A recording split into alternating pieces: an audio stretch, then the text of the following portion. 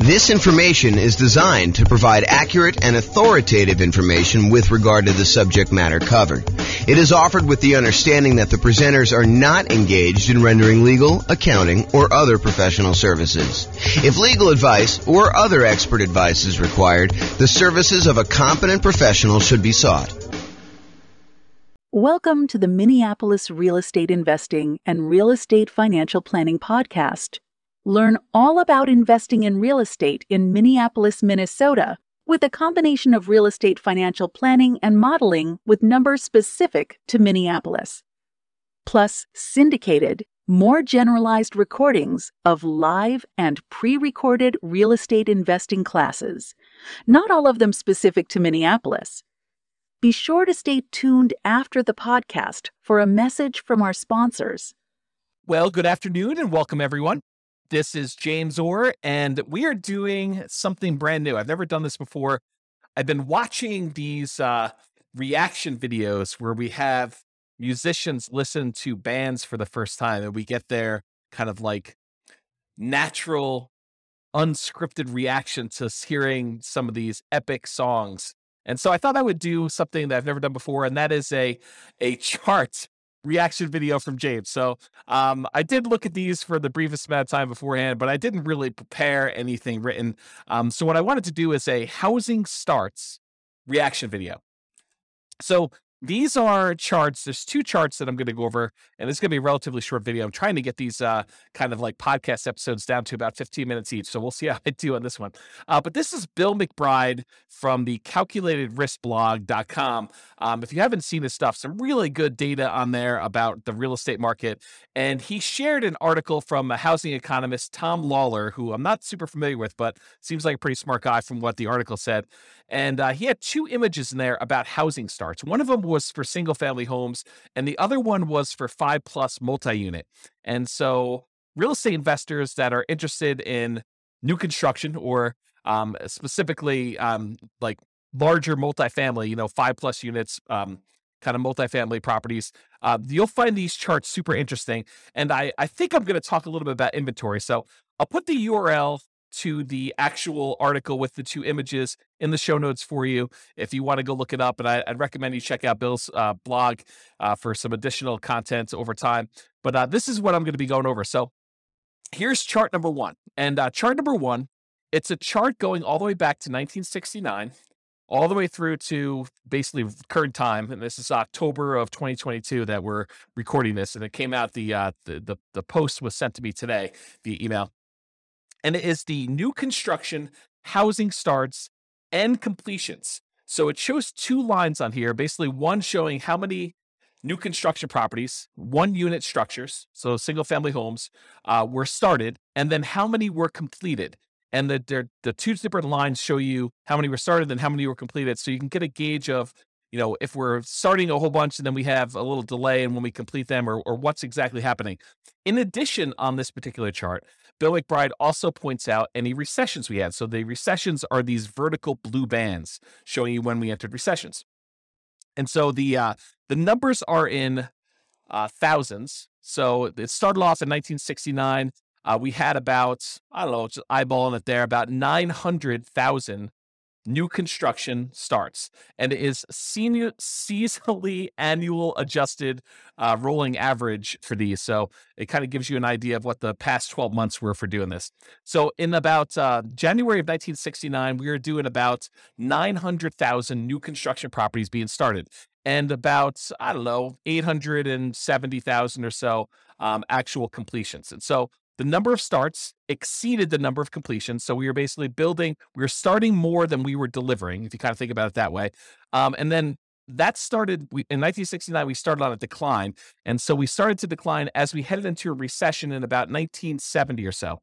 And so at that point, the number of starts went slightly under the number of completions. So we started building fewer, and by we, I mean like the nation. So this is not just me. And I assume this is U.S., by the way. I don't know if it's true or not, but I believe this is the United States housing starts and completions.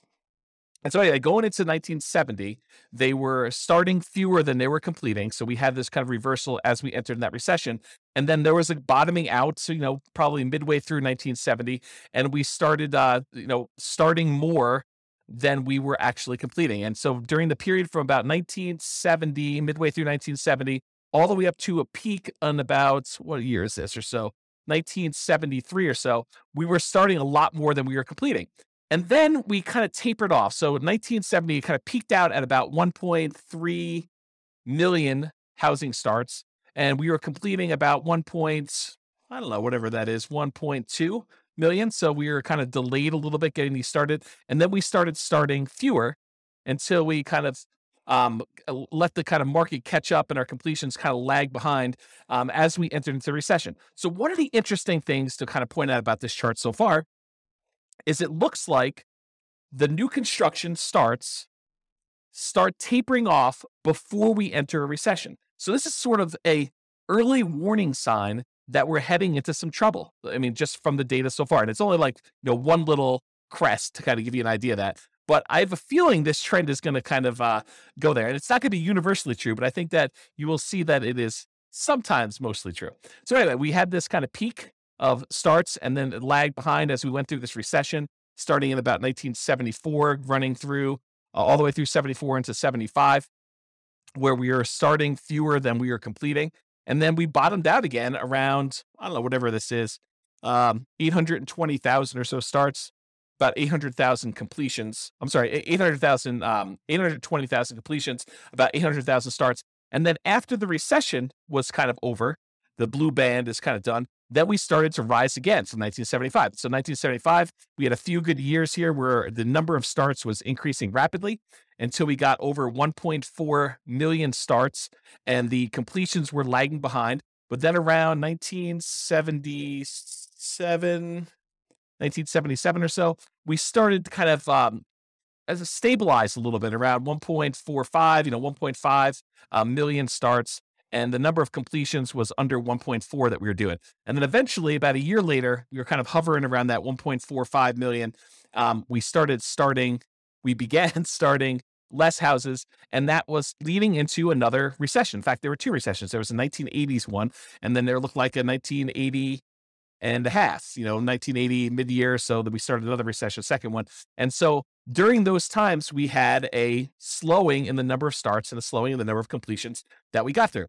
And we also dipped again as we entered that second one. So we kind of significantly reduced the number of starts we had back down to low 800,000.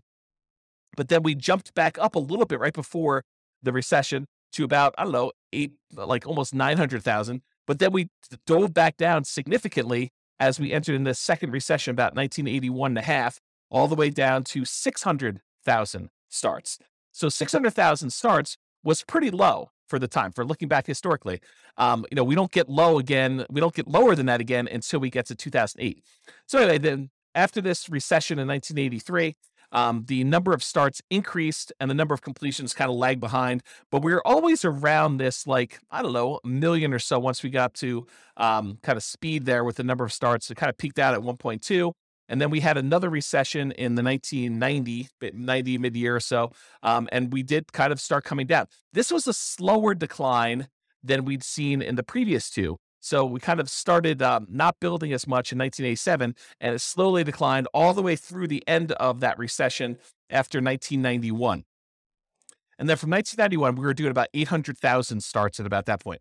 And then from about 800,000 starts all the way up, it kind of grew. There was a little bit of a pullback in 1994, a little bit of a pullback again in 1996, a little bit of pullback in 2000, but we were always above this 1 million starts mark going to there. And we eventually peaked out in about 2006 or so, where we had about 1.7 million housing starts. Now, remember, this is 2007, right before we had this big real estate market crash. And some would argue that, there were signs of stuff going on there, but the builders were aware. I mean, they knew what was going on. They started doing less starts with their housing. And we saw a significant, precipitous drop from the about 1.7 million housing starts through the recession in 2008, 2009, where it bottomed out at about low 400,000. So we went from producing about 1.7 million to about 400,000 new construction starts. Now, at this point, I want to pause. And I want to tell you that if you just eyeball it, I haven't done any math on this, but if you just eyeball it, it looks like the average, there are definitely times significantly above, there are definitely times significantly below, but the average number of housing starts is about 1 million. Sometimes it's as low as, the 400,000 that we just kind of talked about, 600,000 back in 1982. But it's been as high as, 1.45. It's been as high, and that was in 1978, or as high as 1.7 million back in 2006. But overall, we've kind of hovered around this 1 million housing kind of points. And remember, this is going all the way back to 1970. Was the population of the United States lower or higher than it is now? It was lower. And so one might expect, a reasonable assumption might be that with an increasing population, we might need to build more housing, kind of replace the old stock that's being demolished or kind of getting removed from the circulation there, and also an increasing population there. So for a period of time, going from whatever this is, 2010, all the way through to about 2021. So about 11 years or so, we were significantly below that 1 million per year mark.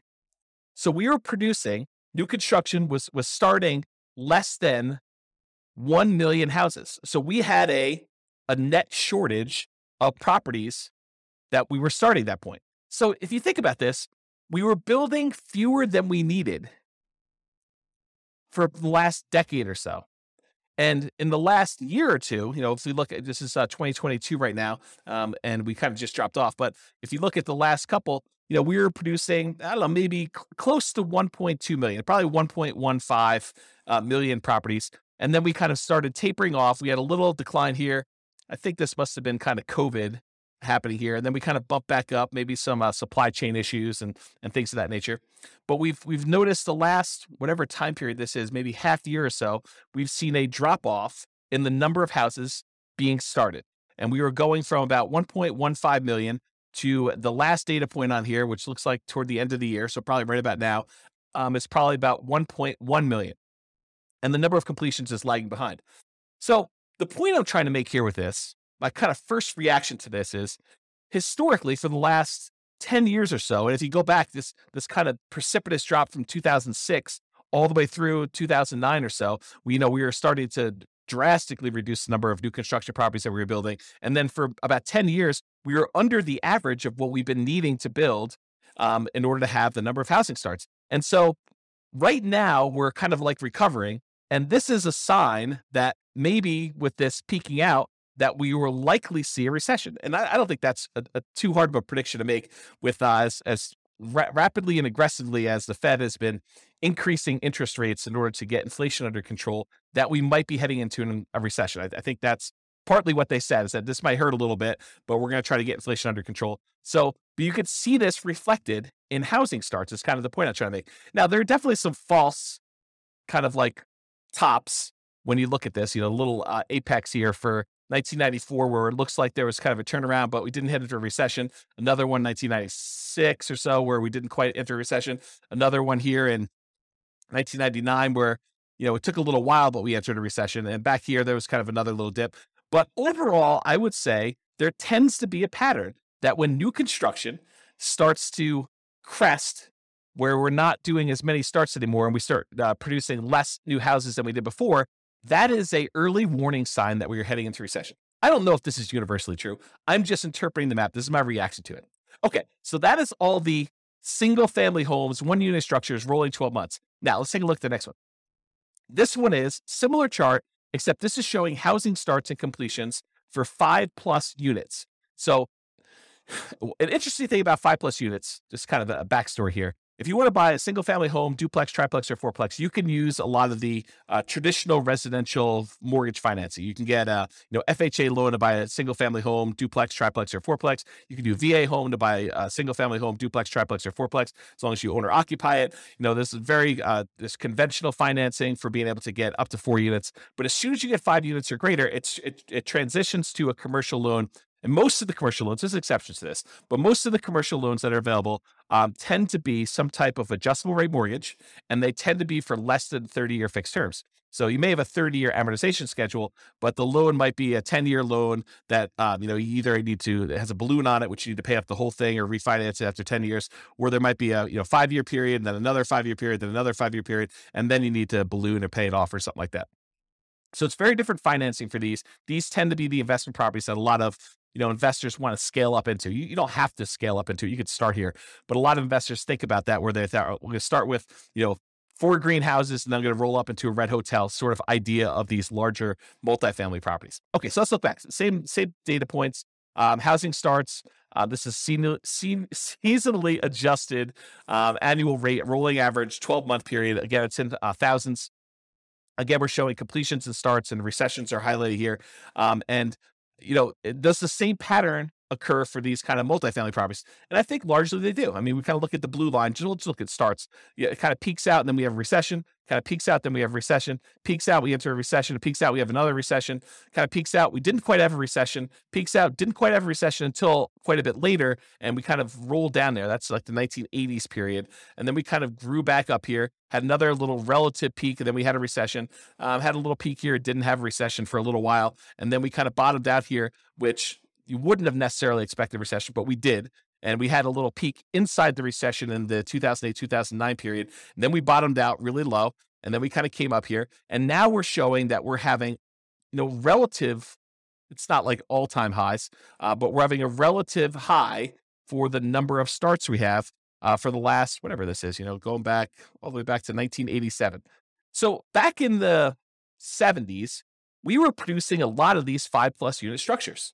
And back in the 80s, we were doing about half as much, maybe a little bit more than half as much. We were doing 900,000 5+ units starts back in the early 1970s. And then by the time we got into the 80s, we were doing about 600,000. So not quite half, maybe 2/3.